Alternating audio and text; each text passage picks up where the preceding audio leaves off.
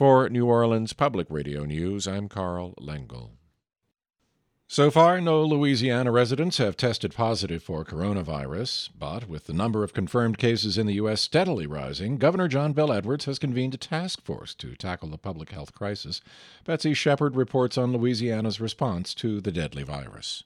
After meeting with experts to discuss the epidemic, Governor Edwards told reporters at his press conference that the coronavirus will inevitably make its way to Louisiana.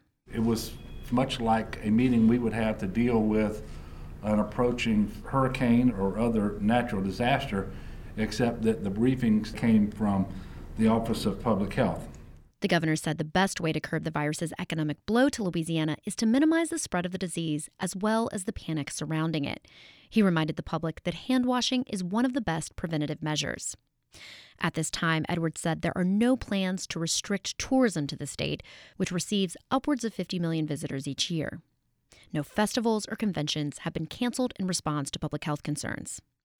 Officials say at least 24 Louisiana residents are being monitored to make sure they haven't been infected with the virus. But so far, no one has tested positive.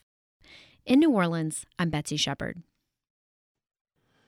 Homer Republican Tanner McGee has filed a House bill that would allow companies to use independent contractors to deliver alcohol. Current law says alcohol home deliveries have to be conducted by an hourly wage employee of the business, putting them at a competitive disadvantage against the Amazons of the world. As everything's moving online, their grocery store business is moving online, and to do that, they need to deliver their products. Rouse's Supermarket facilitates deliveries through independent contractors. Recent changes for food delivery service Waiter now follow that same model. LSU Manship School of Mass Communication professor Len Apgar relaunched a website today that aims to help spot fake news. The website, detectfakenews.com, is a guide on the latest developments in fake news. Apgar says the website has tips on how to fact-check with do-it-yourself tools and information.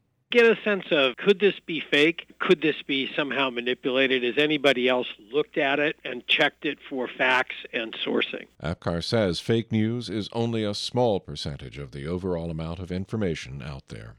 Louisiana education officials say more than 20 people from across the country have applied to be the next state superintendent of education. The 21 applicants include higher education professionals from schools in Louisiana, Texas, and Tennessee, as well as public school teachers here and other consultants, administrators, and educators holding posts nationwide. Superintendent John White announced in January he's resigning March 11th after 8 years in the role. A Board of Education search committee member says she hopes the panel will agree on White's successor at its April meeting. 8 of the 11 members must approve the choice.